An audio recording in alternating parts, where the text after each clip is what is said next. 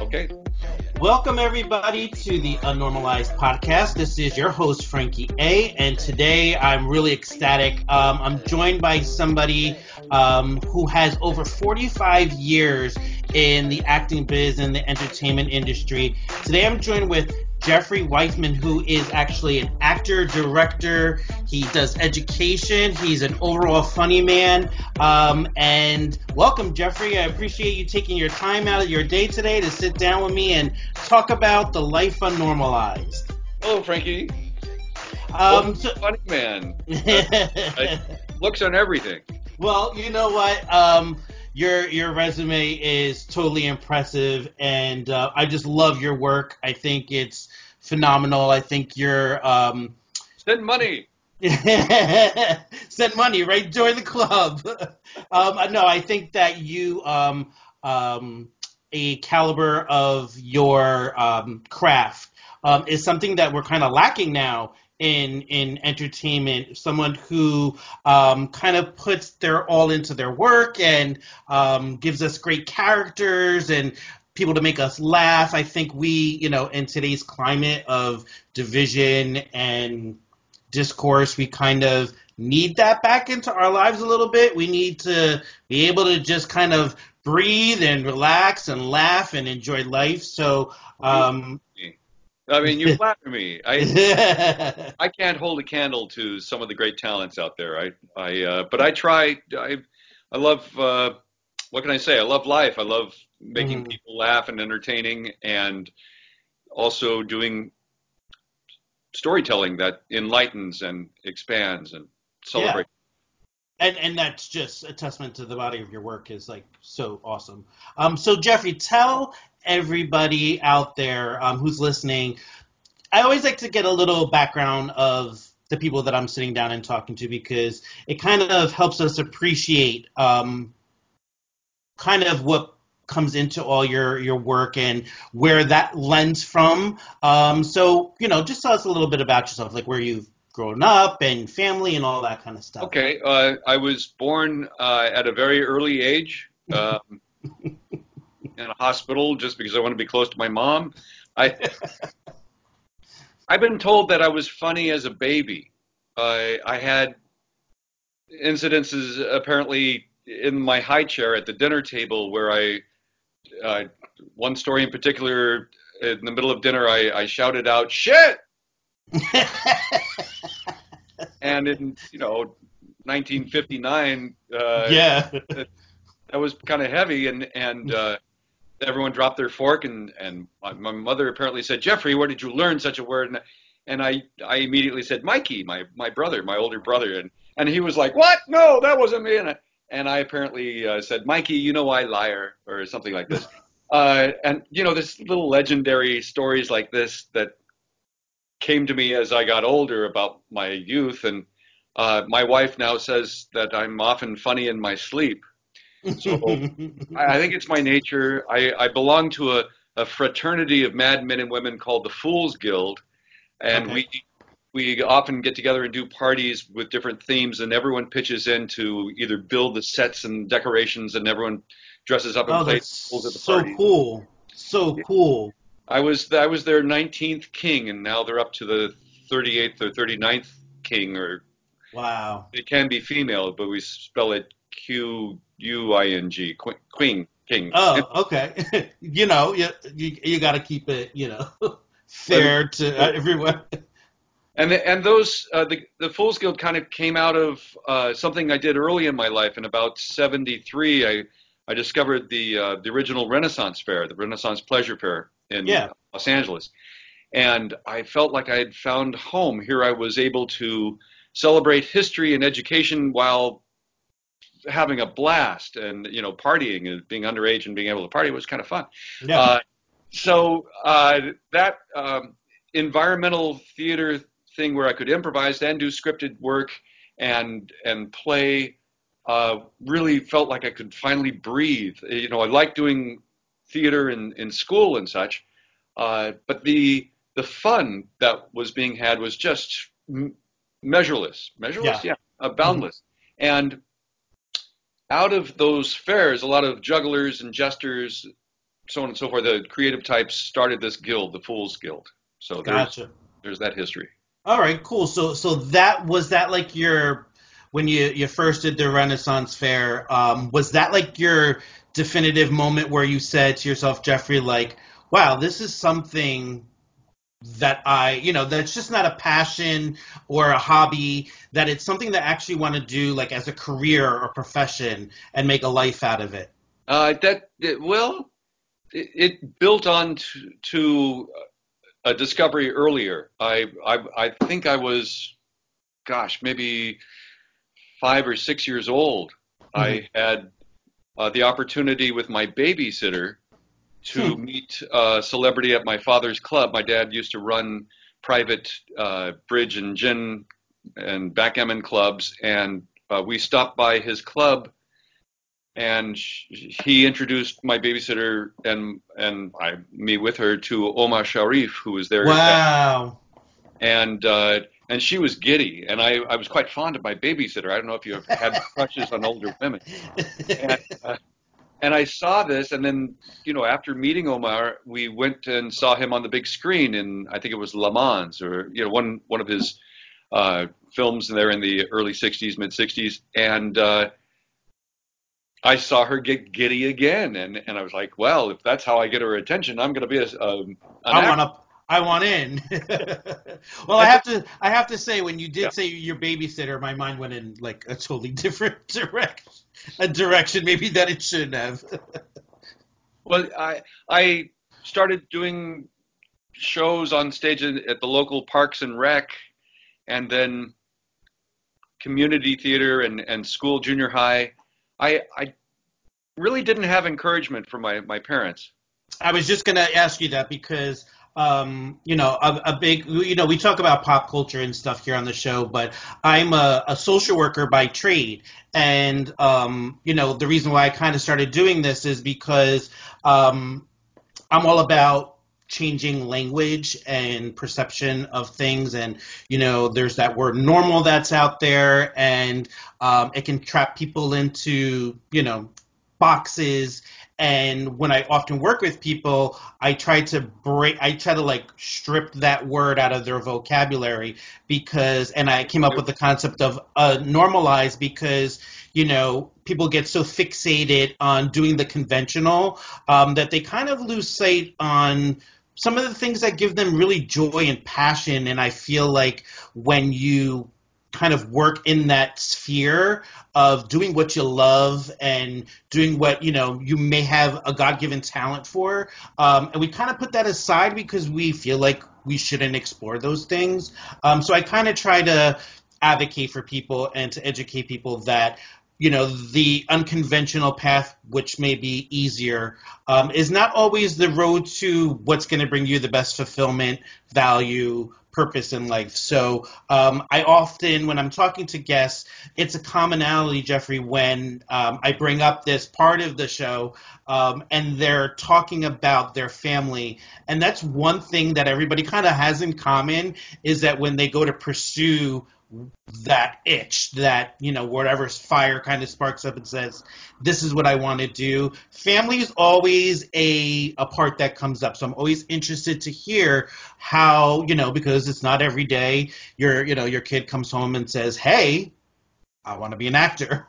Well, they heard So it a lot from me. I couldn't really get it out of my system, mhm, and they, though, were coming from a couple different protective places. They had sure. seen actors, Don Adams. My dad was, from Get Smart, and my dad was partners with Lauren Green and Benny Barnes. A lot of Hmm. famous stars played cards or whatever at their clubs, and they saw them gambling and drinking and smoking and swearing all day, and they didn't want me to see that life, and they had Sure. heard how hard it was to make a living at this, but I just couldn't get it out of my system. And like you said, I was always, even though we were liberal Democrats, I think they were very conservative in their views. We were raised with pretty strict bedtimes and uh, kind of a blinders on to even though we were liberal, there wasn't always a lot of liberal progressive thinking. So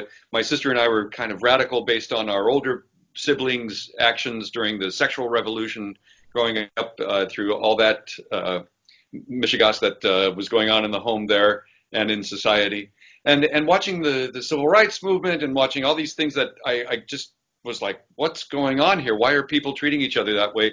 Led me in my schooling to be attracted to the outcasts. I'd often hang with gays and lesbians who were, they were barely, in their adolescence, the 13 to 15-year-olds, and they knew they were gay, but the sexual activity hadn't really kicked in that much, and yet they were still afraid because often in the public schools that I was in, there was a lot of homophobia and a lot of racism. There was always putting down of Latinos and blacks, and I remember it because I moved around a lot. There was integration, like from 4th to 6th grade.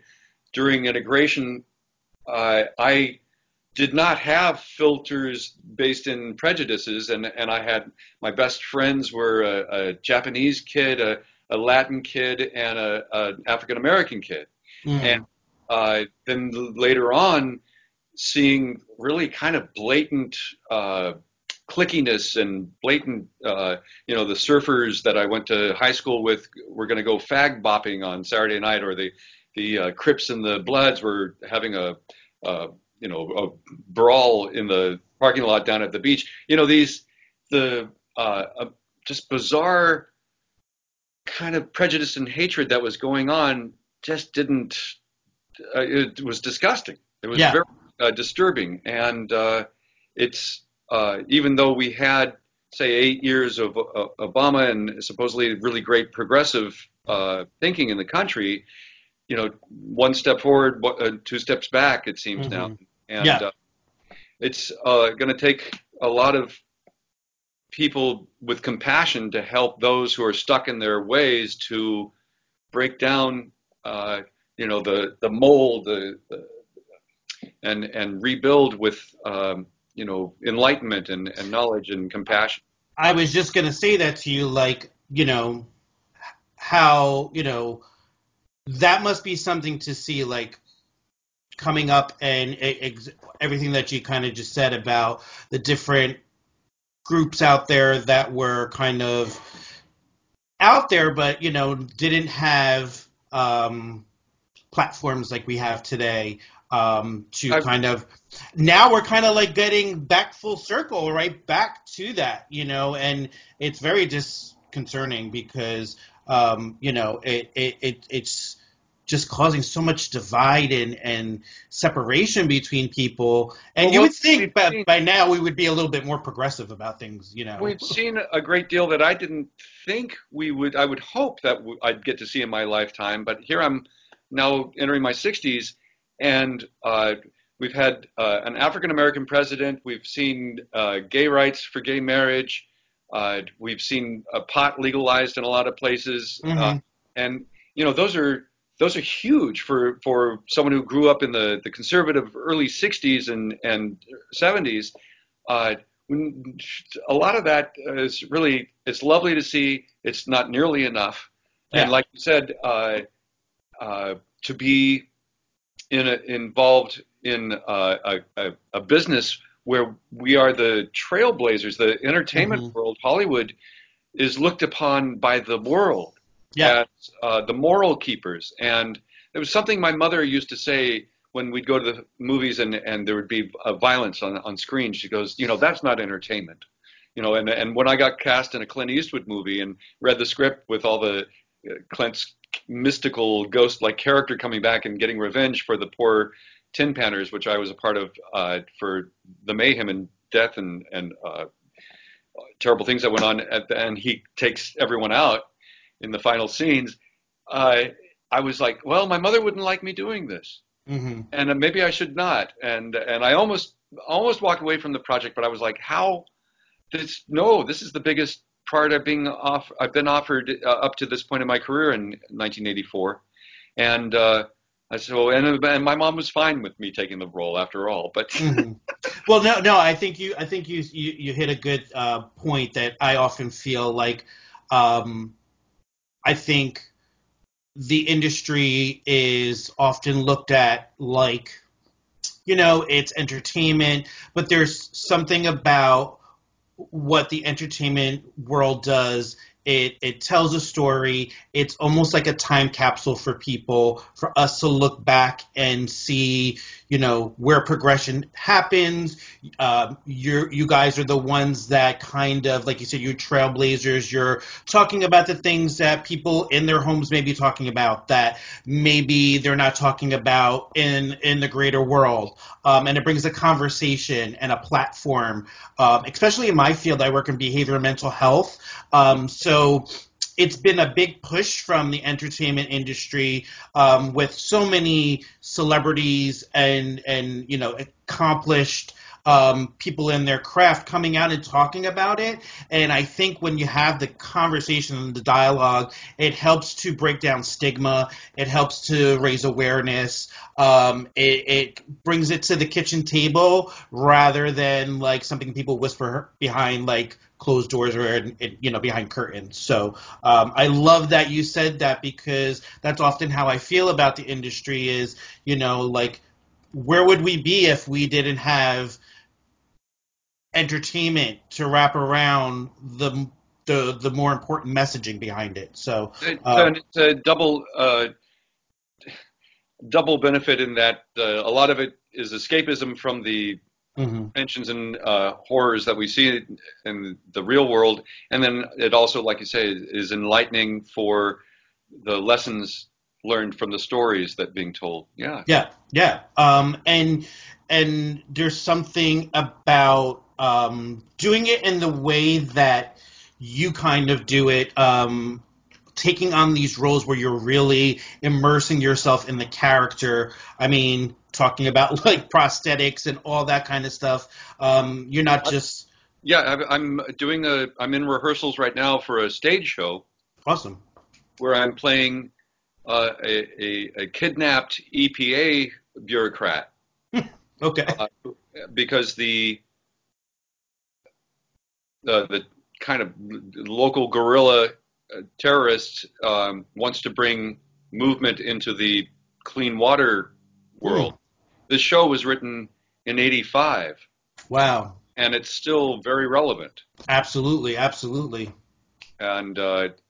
it's funny because there's really no winner in the denouement of the show. The bureaucrat is caught up in a system that is underfunded, and there's too many managers and supervisors, and hard to get. The feds are spread too thin. And at the time this was written, there was everything from the remnants of Love Canal to the fallout from Chernobyl. All these different things going on at the time, and the terrorists, shows basic humanity who's been pushed beyond because there's not a satisfactory response to protecting innocence from these horrible man-made disasters. So it's really an enlightening piece and nice to be a part of. And very relevant today with everything that's going on with the global crisis that's going on. And it's amazing that it was written in like 85, you said, and Mm-hmm. 80, and it's still current and relative and still so much.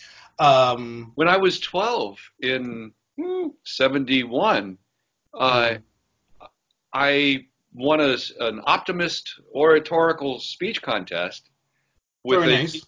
piece that I wrote on our challenge, the environment with pollution, uh,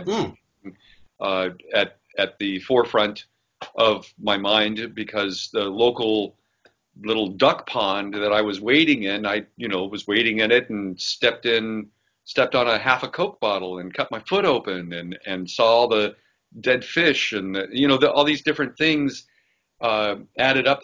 What was important that I wanted to talk about. I said, well, everyone is of course just tired of smog alerts that we were on in Los Angeles on a regular basis, and the polluting the pollution that was rampant in the canals and the ponds in our neighborhood, and just think of it on this global stage.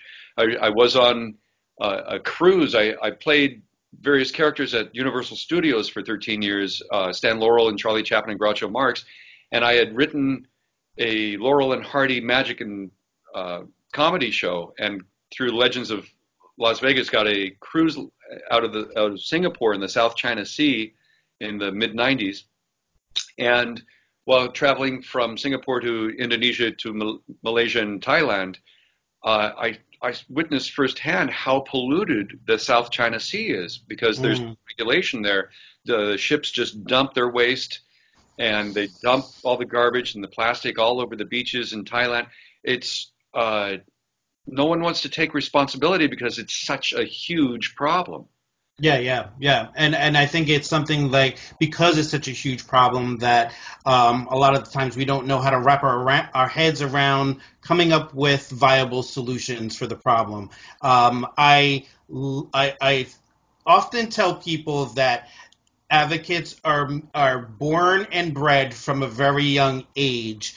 You kind of start at a young age from identifying with things that you feel really connected to, and then start kind of lending your voice to those things. I'm a very passionate person about the environment, public education, and of course behavior and mental health. So, I think that's wonderful. I play a father of an autistic boy in a web series called The Rocket Family Chronicles, and the actor who plays my son was actually one of my students for a while. Oh, cool. And Sam, he is autistic, and he's a high functioning autistic lad, and he's just a sweetheart of a kid. And the story is told through his camera, because the character wants to be a director, so he's always shooting, and also is partly told through the house's security cams. It's very creative and very fun. Very cool. I think it's on the Autism Channel now. Oh, cool. I'll have to check it out, definitely. Yeah. So it's with lending those voices, and you allowing yourself to be part of those projects, things that you kind of like feel passionate about, I think is something that we need more of, you, Jeffrey, out there. That you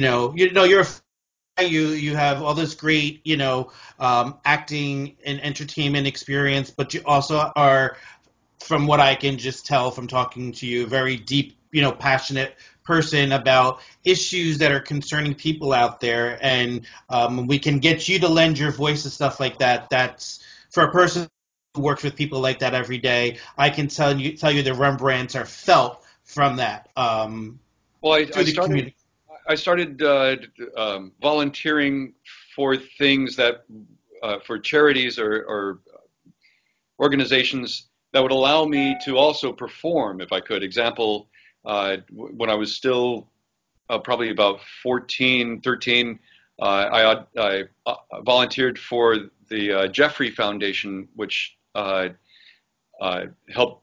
disabled kids, and I'd dress up as the Easter Bunny and lead the kids in their wheelchairs on their Easter egg hunt, or Red Cross for their pancake breakfast, where I could do sketches, or and then of course as an adult, because of my celebrity working in the Clint Eastwood films or the Back to the Future movies, helping out with the Heart Association, and I even, for the 30th anniversary of the Back to the Future franchise in 2015, produced a fundraiser cruise with the Back to the Future theme to raise money for Michael's Parkinson's Research Foundation through Team Fox. Awesome.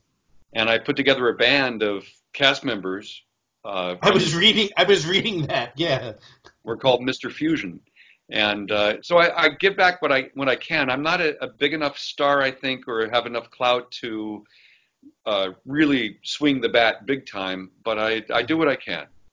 Yeah, and it's felt, Jeffrey, and it means a lot to me when I meet people, not just in entertainment or celebrity or anything like that, but just the average everyday person who is really committed and passionate however they can lend their voice, whether it be on a large scale, small scale, local scale, whatever people can do to pitch in. I think that it makes people invested into problems and finding out solutions.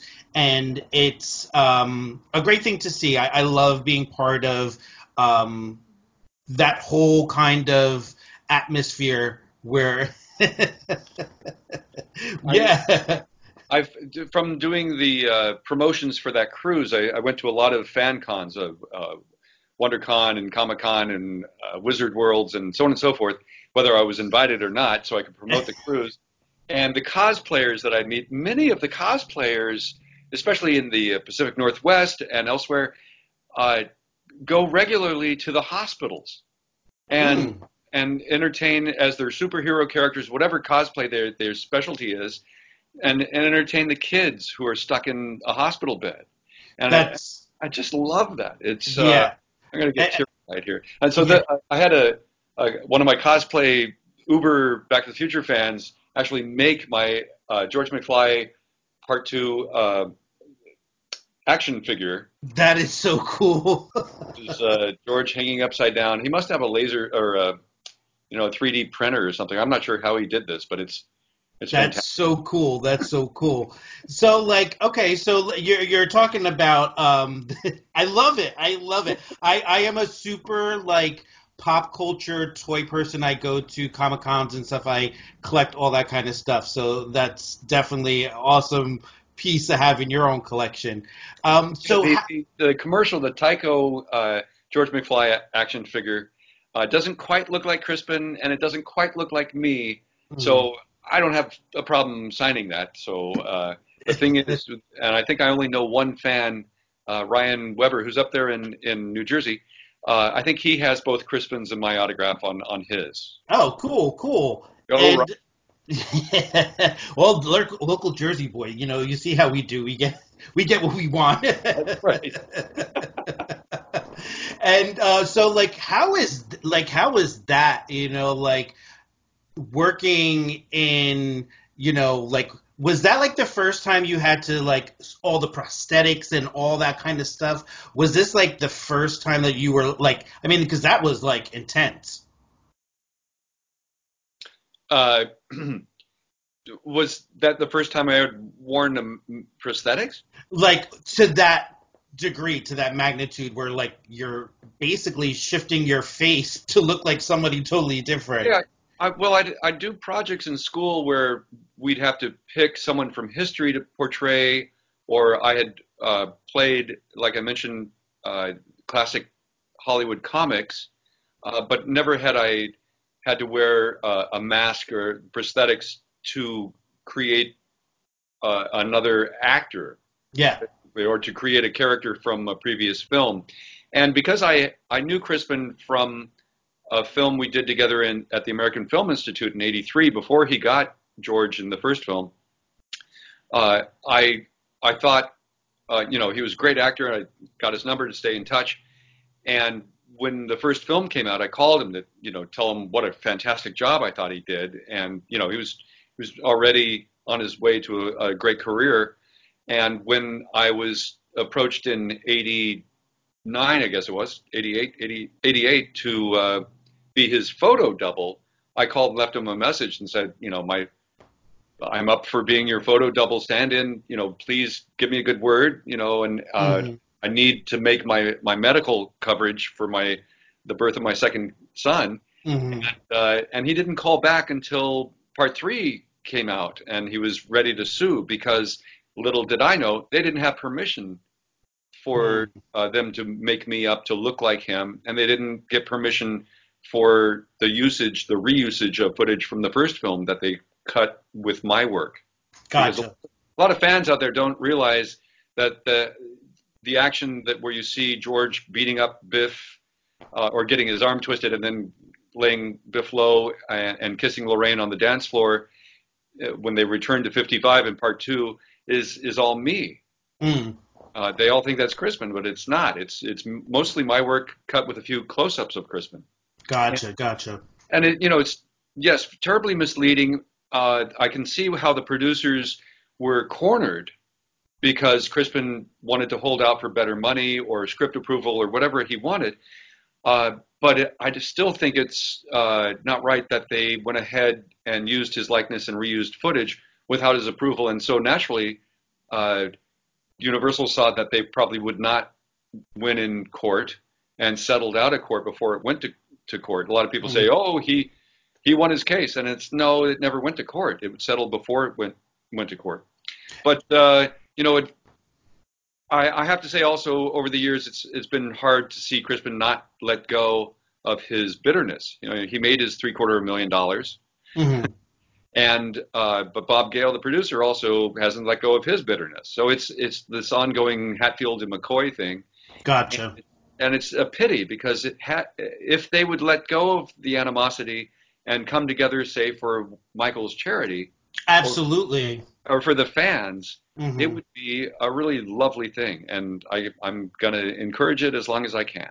I encourage you to encourage it because for both of those reasons, I mean, Back to the Future is just such a part of culture, pop culture. And generation after generation embrace it. It's really I have a 17-year-old son, and when you were coming on, he's seen Back to the Future, the first one, and I think he stopped there. But we kind of rewatched it, and I was telling him how everything kind of went down, and it's still the likability of it, the connection that it even has throughout the generations is amazing. You don't get a lot of pieces of work that stand the test of time.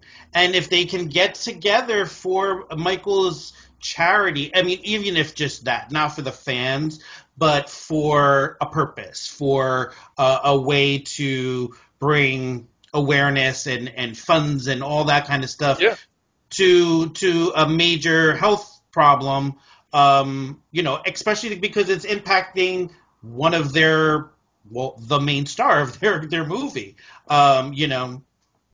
Exactly. Everyone loves Michael, and really, it's all about him at this point. Everyone wants to see him, his charity, help find a cure, and keep him around because he's really a wonderful spirit. And Bob Gale's a nice man. Crispin's actually a nice man. They're both eccentric in their ways and kind of stubborn. So it's really unfortunate. Yeah, and get over it, guys. Yeah, get over it. There's so much that that everybody can kind of benefit from. And at this point, how long are you going to drudge out the past? And there's at some point you got to let things go. We're 30 years on, guys. Come on. Yeah, exactly. So and it's gonna rear its head again with the anniversary of the release coming up and Back to the Future Day coming up and all. And people, the press, the media will contact me and try to spin it into something wicked. Yeah. It happened during the 30th anniversary of the first film, where Variety and the Hollywood Reporter tried to reach me, and I, the day of, for a comment. I'm like, I've got 5 other bookings on this anniversary day. Wait, are you a good reporter? It's very odd. They like to spin to the lowest common denominator, which I guess sells.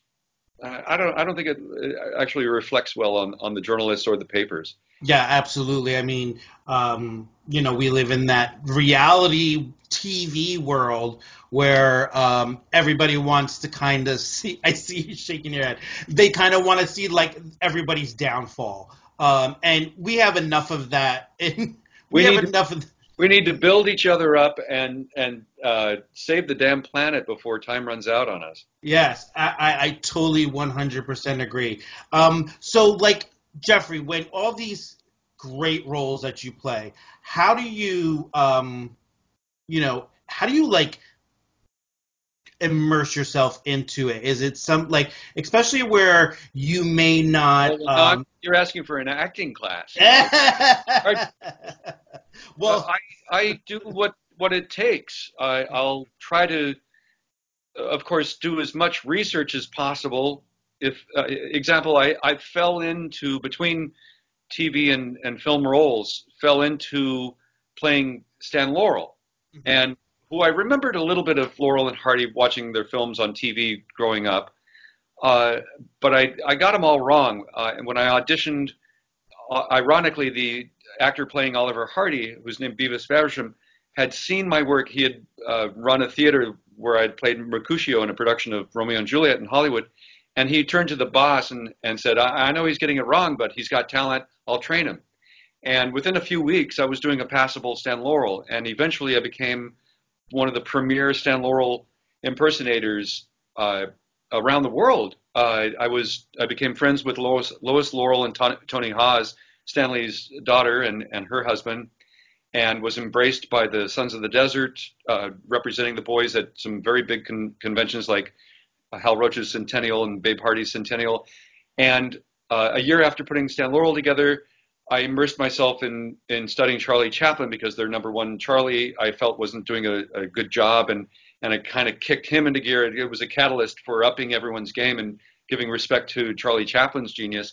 And learning about Stan Laurel, he studied since he was a little child the music hall life and comedians and performers through his father's theaters. And he borrowed from the greats, from Dan Leno and Little Titch and so on and so forth. And it became, I don't want to say a rabbit hole, but it became rather exciting for me to see this tree of my acting family that stretches back hundreds of years, and learning about silent film and early talkie film comedians like Lupino Lane, who he's not totally forgotten. His niece was Ida Lupino, but his family was 5 generations of clowns and acrobats, and his physical comedy is on the same par as Chaplin and Buster Keaton's, and then of course finding out of Charlie Chase's brilliance and Harold Lloyd's brilliance, and and being immersed now in the preservation world, it's just really thrilling. Something I probably wouldn't have done had I just stayed strictly in Hollywood castings and TV and film. So in a way, my unusual trajectory of my career to do this theme park work heightened and deepened my experience of my acting. And I've taken it into other characters. I now play Mark Twain. I'm currently writing a one-man show of Twain's shadow life. He was plagued with tragedies all through his life that rarely anyone touches on.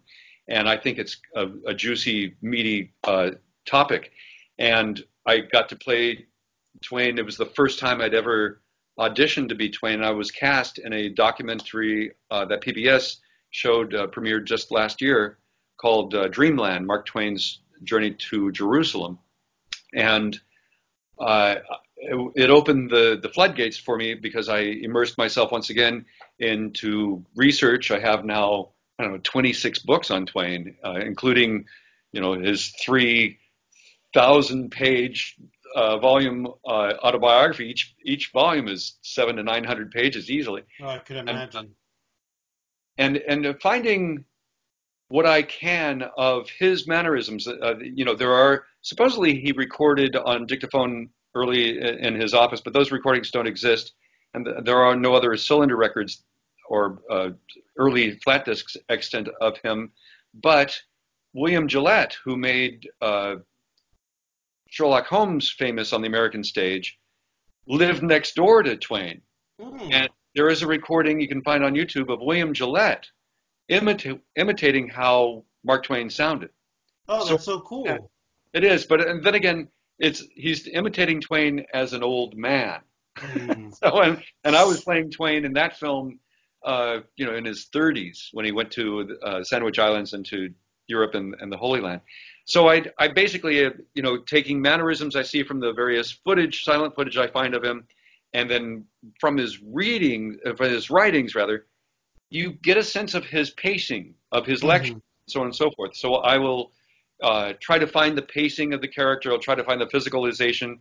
When I was asked to do young George or take over the role of George McFly, of course I was given Crispin screen tests and the film to watch over and study his mannerisms and how his center of gravity, his pacing, which is very unique, his inflections, the way he speaks and that laugh,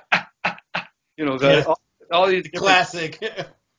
So I was, and maybe because I have Mercury in my astrological chart, I'm able to do these imitations and work on them. But anyone really can put together a character. It's though it takes homework and a lot of detailed work on physicalizing, of relationship understanding and history understanding and bringing it all together. There's some of the legendary actors like Olivier would go to the National Gallery and find a painting of the characters that he would play, whether it was Richard or someone else from history that was in the Shakespeare, what have you, and it would spend hours with the painting, just getting an idea of the facial structure and the postures, and then recreating it. Also, borrowing from the greats, other performers who played characters down through the ages. A lot of their performances or descriptions of their performances are extant, and you can borrow from them, and they're probably honored. Yeah, and thanks for the masterclass, by the way. Sure. Any proceeds I'll send your way. But the reason why I kind of wanted to ask you is because we may have some people, young and old, out there who are watching and listening, and maybe on that verge of saying to themselves, is this what I want to do? And they need to understand that this is a craft and it needs to be nurtured. It needs to be, there's education that comes behind it. There's a lot of work that you have to put into it. So it's out there that will take advantage of a hungry actor. There's a lot of young up and comers that they want to do it. They want the fame and they want the fortune, and they'll take the shortcuts and they'll go to these cookie cutter actor training programs, and their parents or they will spend their savings of tons of money and be put in front of a casting director way too soon, way before they're ever ready. And I was lucky enough that I guess it was in 78 or so, I auditioned. I think it was for Brighton Beach Memories, one of the Neil Simon plays, and the casting director, or artistic director, I think it was maybe Gordon Hunt, Helen Hunt's dad. Anyway, someone said, you got talent, but you got no training on your resume. No one's going to take you seriously unless you have training. And well, where do you suggest I go? Well, Juilliard, of course, or one of the Ivy Leagues. And I was like, my parents don't make a lot of money. I don't have a lot of. How about something on the West Coast? Is there good training? American Conservatory Theater. So I went for ACT and finally got in the early 80s and did some basic wonderful training there, and then continued my training, was going into the advanced program when I got a screen test for a major motion picture. I just lucked out from a cattle call, and Martin Brest was the original director on a film that was originally called The Genius that later became known as War Games. And he had told an agent that I was his favorite for the role. And because I was wooed by that agent, I moved back from San Francisco to Los Angeles. And luckily, even though I didn't get War Games, I had about a 20-year career in Hollywood, starting with my first co-star role in George Miller's segment of Nightmare, the remake of Nightmare at 20,000 Feet with John Lithgow. Movie. And I was very fortunate that, I did often derail my own work out of my own enthusiasm and impatience, and distracted myself often with the amazing journey I was on. Sure. If I always say it took me about 20 years to learn how to not act. Yeah.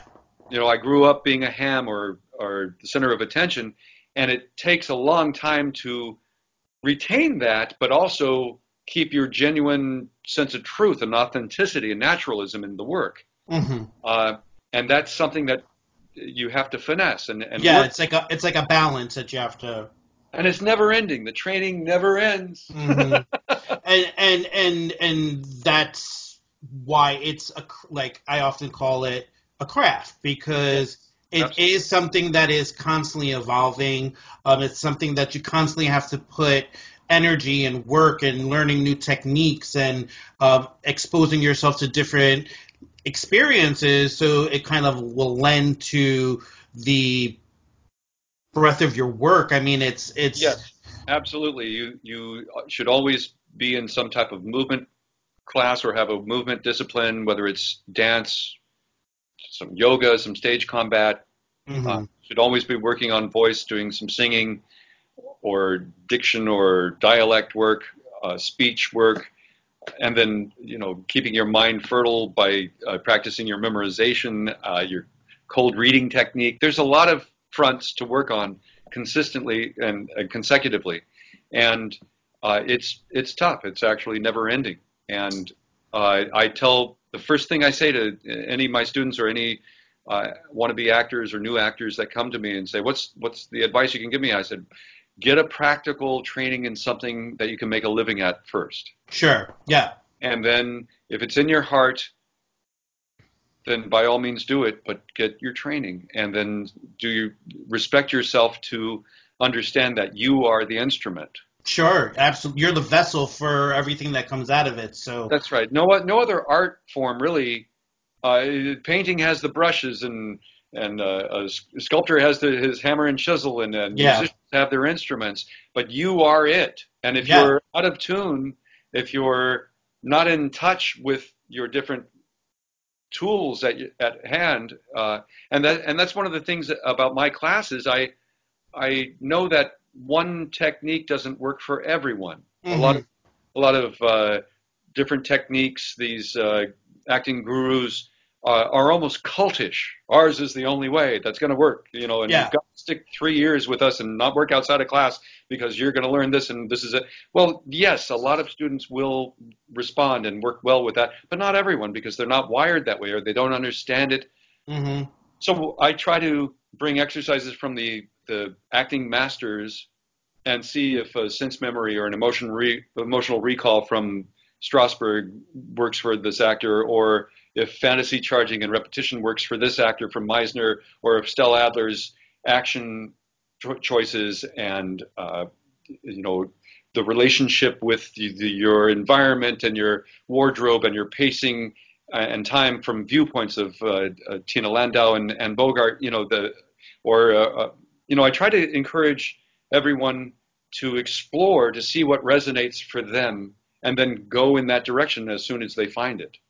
yeah. And it's so fascinating to me because you're saying all this stuff, and as you're saying it, it's actually triggering my mind because a lot of the techniques. And I never thought of it that this way.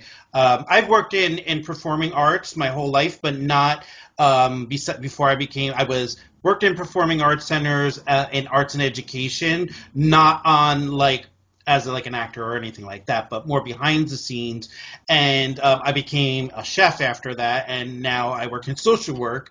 But a lot of the tools and the techniques that I use every day. I'm a life coach. I also do straight social work stuff. All the techniques that you're saying that you utilize or you tell your students in your classes are what I tell my clients to do, to keep themselves healthy, to keep themselves grounded and centered, very person centered, tailor kind of like your own experience. I give them certain tools, but ultimately, like you said, they're the vessel. And so it's something that I never really thought about. That it has a lot of those similarities that you were talking about, Jeffrey, on how you teach students how to develop their craft and pull from different techniques and styles and Yeah, and strategies. So, it's one of the biggest keys is being relaxed and centered and listening. Actually, those are three keys. I mhm, ask that if they don't have it, that student finds a centering program, whether it's mhm, meditation, yoga, deepening breath, whatever it takes to stay centered. Because when you're on, example, a working set, the film set that's maybe on location, you've got three different bubbles that you're working in. You have the bubble that you're in with, if it's a solo shot, you and the camera and the crew right there, or you and the other actor. And then there's the bubble of the crew around you and maybe other actors and support. And then there's the larger bubble if you're on location of all the ambience and then the life going on around the set. So you've got three different levels of distractions or of concentration, and you need to expand your awareness. And this same type of concept even comes up in some acting techniques like Jacques Lecoq's dilation technique. He discusses the same type of thing, only when it comes to character development. And I'm going to really sidetrack here if I keep going. But okay. Those tools, though, that you use for, say, someone in dealing with trauma, or someone who's just off the deep end, whether for one reason or another, those grounding things are essential for their survival. And the same thing is true for an actor in the middle of chaos, when you're having to keep track of script, relationships, blocking, and awareness of where the camera is moving, and so on and so forth. All good deals. Yeah, it's like a lot of environmental, sensory kind of chaos that kind of, you're right, if you're not in that zone, if you're not grounded, you could kind of get swallowed up in all that stuff. So like that just, I never made that connection before, so now I have something that I can use with my clients. The aha moment. Thank you. Also in character development, that to go deeper, understanding often the unstated in the script. You can find clues in the way the writer has a character speaking, if they have a stutter or a behavior that signifies trauma in their history, whether it's physical or psychological. There's a lot of one-dimensional acting going on out there. I think a lot of actors fail to honor the unstated, what's not stated in relationships. Television, you have very little time for rehearsal, and it's a hurry up. You're audition in the morning. If they like you, you're going to the networks in the afternoon, and you're on set the next day or Monday. There's a blocking rehearsal, and that's about it. So for an actor to understand that they need to bring to the table behaviors and relationships with all these different things, environmental, your wardrobe, your props, all these different things, and then your relationship to your history and to the other characters, you're working on all fronts. And it's good to be prepared with that. Well, I mean, for the people who are out there, who this is not just a good example just for acting. I think anybody listening or watching can use the tools that you kind of gave us here to. I coach via Skype. There you go. So that actually brings me to kind of my last point, and then I'll let you go, Jeffrey. Is where can people who want to take part in like your classes and things like that, how would they reach out to you? How do they? They can email me through my website, jeffreyweissman.com, which unfortunately I haven't updated because no one uses Dreamweaver anymore, and I don't know how to. Well, anyway, I'm getting that website revamped here soon. But you can still email me from the homepage. I'm also on Twitter at JEF Weissman. I'm on Instagram at it's Jeffrey J. Weissman, and that's Weissman, and Jeffrey is REY. I have a Facebook fan page, Jeffrey Weissman Actor. I also I'm pretty easy to find through IMDb and elsewhere. I currently teach at the Bay Area Professional Actors Studio.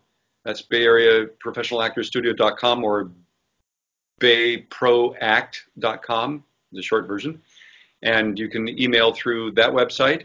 I also am teaching in October at the San Francisco Acting Academy. And like I say, I do individual sessions on Skype and live. I've helped develop one-person shows and come in as a consultant for directors on getting deeper performances from actors on set. I consult on castings and like you mentioned, I've directed. I've finally got a directing credit on IMDb up for a little short that I directed a few years ago. I love to work and I love to collaborate. And you can tell, like, you just, like, I love talking to people who are so passionate about what they do because it kind of just exudes out of their pores. And I think you're good. I can't smell anything here on the East Coast. But yeah, I want people to. I think it's great. I'm a techie person, obviously, and I am getting into myself doing therapy via kind of this platform because I think you could reach a bigger audience, so to say, and help people. So I love the fact that you're taking it to that kind of where, you know, somebody on the West Coast may not be able to attend one of your classes in person, but if they're developing a project or they're looking to build their craft and right, all or that they kind have of stuff. audition coming up and they want some help Yeah. with it, what have you. Yeah, I'm available. One of my recent students, he was a pro football player. He Mm. was a lineman for the Seahawks and the Niners, and he wanted to get into broadcasting on air personality for both radio and on camera. And when he started studying with me, he really didn't read much, and he was insecure with answering a question, so he would keep the ums and the you knows and keep stretch out one answer to go for 10 minutes when it could have been a 20-second answer. Yeah. And he was probably one of the best students I ever had because he did his homework, and every time we got back together, he had made such great progress between the 3 months that I worked with him. He went from that sort of insecure kind of, not sure what tools he had at his Mm-hmm. fingertips to being the color man for the Super Bowl game on national television within 3 months. And I was just like, did my heart wonders watching a student work so hard, and he was fantastic. So, and then, I've mentored folk, both actors and writers through the years. One young filmmaker did a film. He actually brought me out to be in a film that I helped him with the script a bit. That's in post-production right now. It's called The Eden Theory. Went out Okay. the Midwest, and he brought myself and Larry Hankin out. Larry Hankin was in the committee, and Mm-hmm. quite Yep. a great character actor himself. And great, he hired a great crew from New York and his local crew from the Midwest and actors. Just looks like a beautiful project. That's in post. Another film in post right now is called The Carnival of Wonders, and I helped the filmmaker on that one on a previous project. He thought of me for this one, and it's a parable in which I actually play the embodiment of death, but I'm a swami, and I don't want to give away too much, but it's got some wild, wonderful existential elements in it and lots of great dancing. Awesome. Love it. I love it. So when can we see some of these? When the Eden Theory and Carnival of Wonders, when can we kind of look out for those? Carnival of Wonders actually premieres tomorrow night, Nice. and in a mostly cast and crew type screening, and also some backer fundraiser to take it a little bit further so it's ready to do the festival circuit and then Okay. see what other life it might have. Eden Theory, like I said, is in post. It'll probably do the festival circuit. Like I mentioned, the Mark Twain project is Mm-hmm. streaming on PBS channel. An indie film called Savior of None, in which I play sort of a protective angel to a adolescent girl who's being abused in the foster care system and being horribly treated by the local gang. That's streaming on Amazon. Let's see, what else do I have? I'm gearing up to go this weekend to a Back to the Future 3 celebration. Oh, cool! Up in the Gold Country, where they go to the shooting locations where the train was and to the original site. Example, tomorrow night they're going to screen Back to the Future Part 3 at the site outside of Sonora where they actually shot the film. Oh, that's so cool. And other cast and crew members are going to be there, and people from around the world are coming to that one. There's that one's back to 1885. If you want to check that out online, you can Google that. And then we're going back, fan celebration. I think this will be the third or fourth one that they've done, and that's in October, the third week of October, going to all the locations that the Back to the Future films shot at around Los Angeles. Okay. And there's going to be a block party at the McFly house. Oh, that's so cool. Arletta. There's going to be an Enchantment Under the Sea dance that I'm hoping Mr. Stop. And, rumor is that some very, very big members of the cast and crew are coming to that. That's a 4-day celebration. That is so cool. And that's We're Going Back fan celebration, something like this. Also, if you go to Stephen Clark's wonderful website, backtothefuture.com, on the events page, a lot of these events are listed there. We can check to see what's going on with all that stuff there. Yes. And then I'm also directing in environmental, like I mentioned, the Renaissance Fair, Dickens Fair, at the Cow Palace in San Francisco every year. I think we're in the 40th year or 41st year. I play a character from Charles Dickens' Pickwick Papers. Okay. Ingle, he's a con artist, double-talking con art bounder, takes your spinster aunt off and marries her until he's paid off to go away. It's just a scoundrel, but he's a very comedic bad guy. And I'm developing a program that I'm probably going to go full board this season, doing tours of London. Oh, wow. And it's a fair that's recreated Victorian London, and there's not only characters from Dickens' books doing their scenes from the books throughout the day. You'll see Scrooge go through A Christmas Carol. If you find him early in the day, you can see the whole story. Oh, that's so cool. There's David Copperfield and Oliver Twist, and you find them, you'll see scenes from their books throughout the day in the streets and on stages. And then there's 7 stages that have constant shows, both music halls and operas and pantomimes and children's entertainments. It's really an immersive fair. And then there's also the historic element where Queen Victoria and her retinue do a progress, and you can go to the Adventurers Club and meet celebrities like Edgar Allan Poe and Benjamin Disraeli. And so cool. It's a very cool fair. And it's Christmas time. It's actually Christmas Eve in London. Nice. So it's a triple threat and really a lovely immersive environment. So you really get that feel like you're in a Dickens classic. Yeah. We actually have folk who do Dickensian type of events in London and in England come over and see our event and are wowed by it, very impressed. And I can give you a tour in character. And we can do a sportsman's tour, we can do a theatrical tour, do a literary tour, a scientist tour where we'll go to the Crystal Palace and you'll meet some of the scientists of the day and who'll discuss their inventions. And then we'll go over to the Time Machine. H.G. Wells' Time Machine is represented there, and then we'll go over to the Légendes Fantastiques, where you meet Jules Verne's characters and see perhaps the incredible steam mechanical man. Oh wow, that is that's mind blowing for me. I love all that stuff. So come out. Yeah, I just may have to. But Jeffrey, I really appreciate your time today. It was probably the best interview that I've had thus far, because I really think that not only did we get to know who Jeffrey is and all the man behind all the work that you've done, but you're a really deep guy, and As John Lovett's character says, "Get to know me." yeah, right. And I think that you allowed us into that today, so I really appreciate it.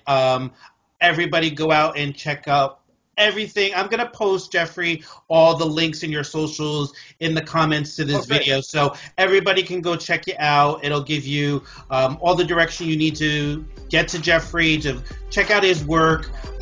If you haven't watched anything that Jeffrey's in, that's your homework assignment for this weekend. Yeah. Instead of binge watching crap.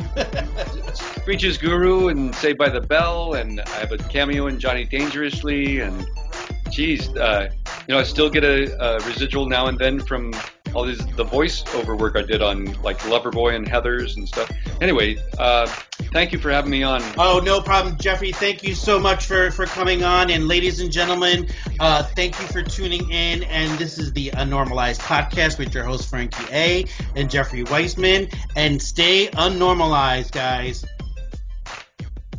Bye-bye.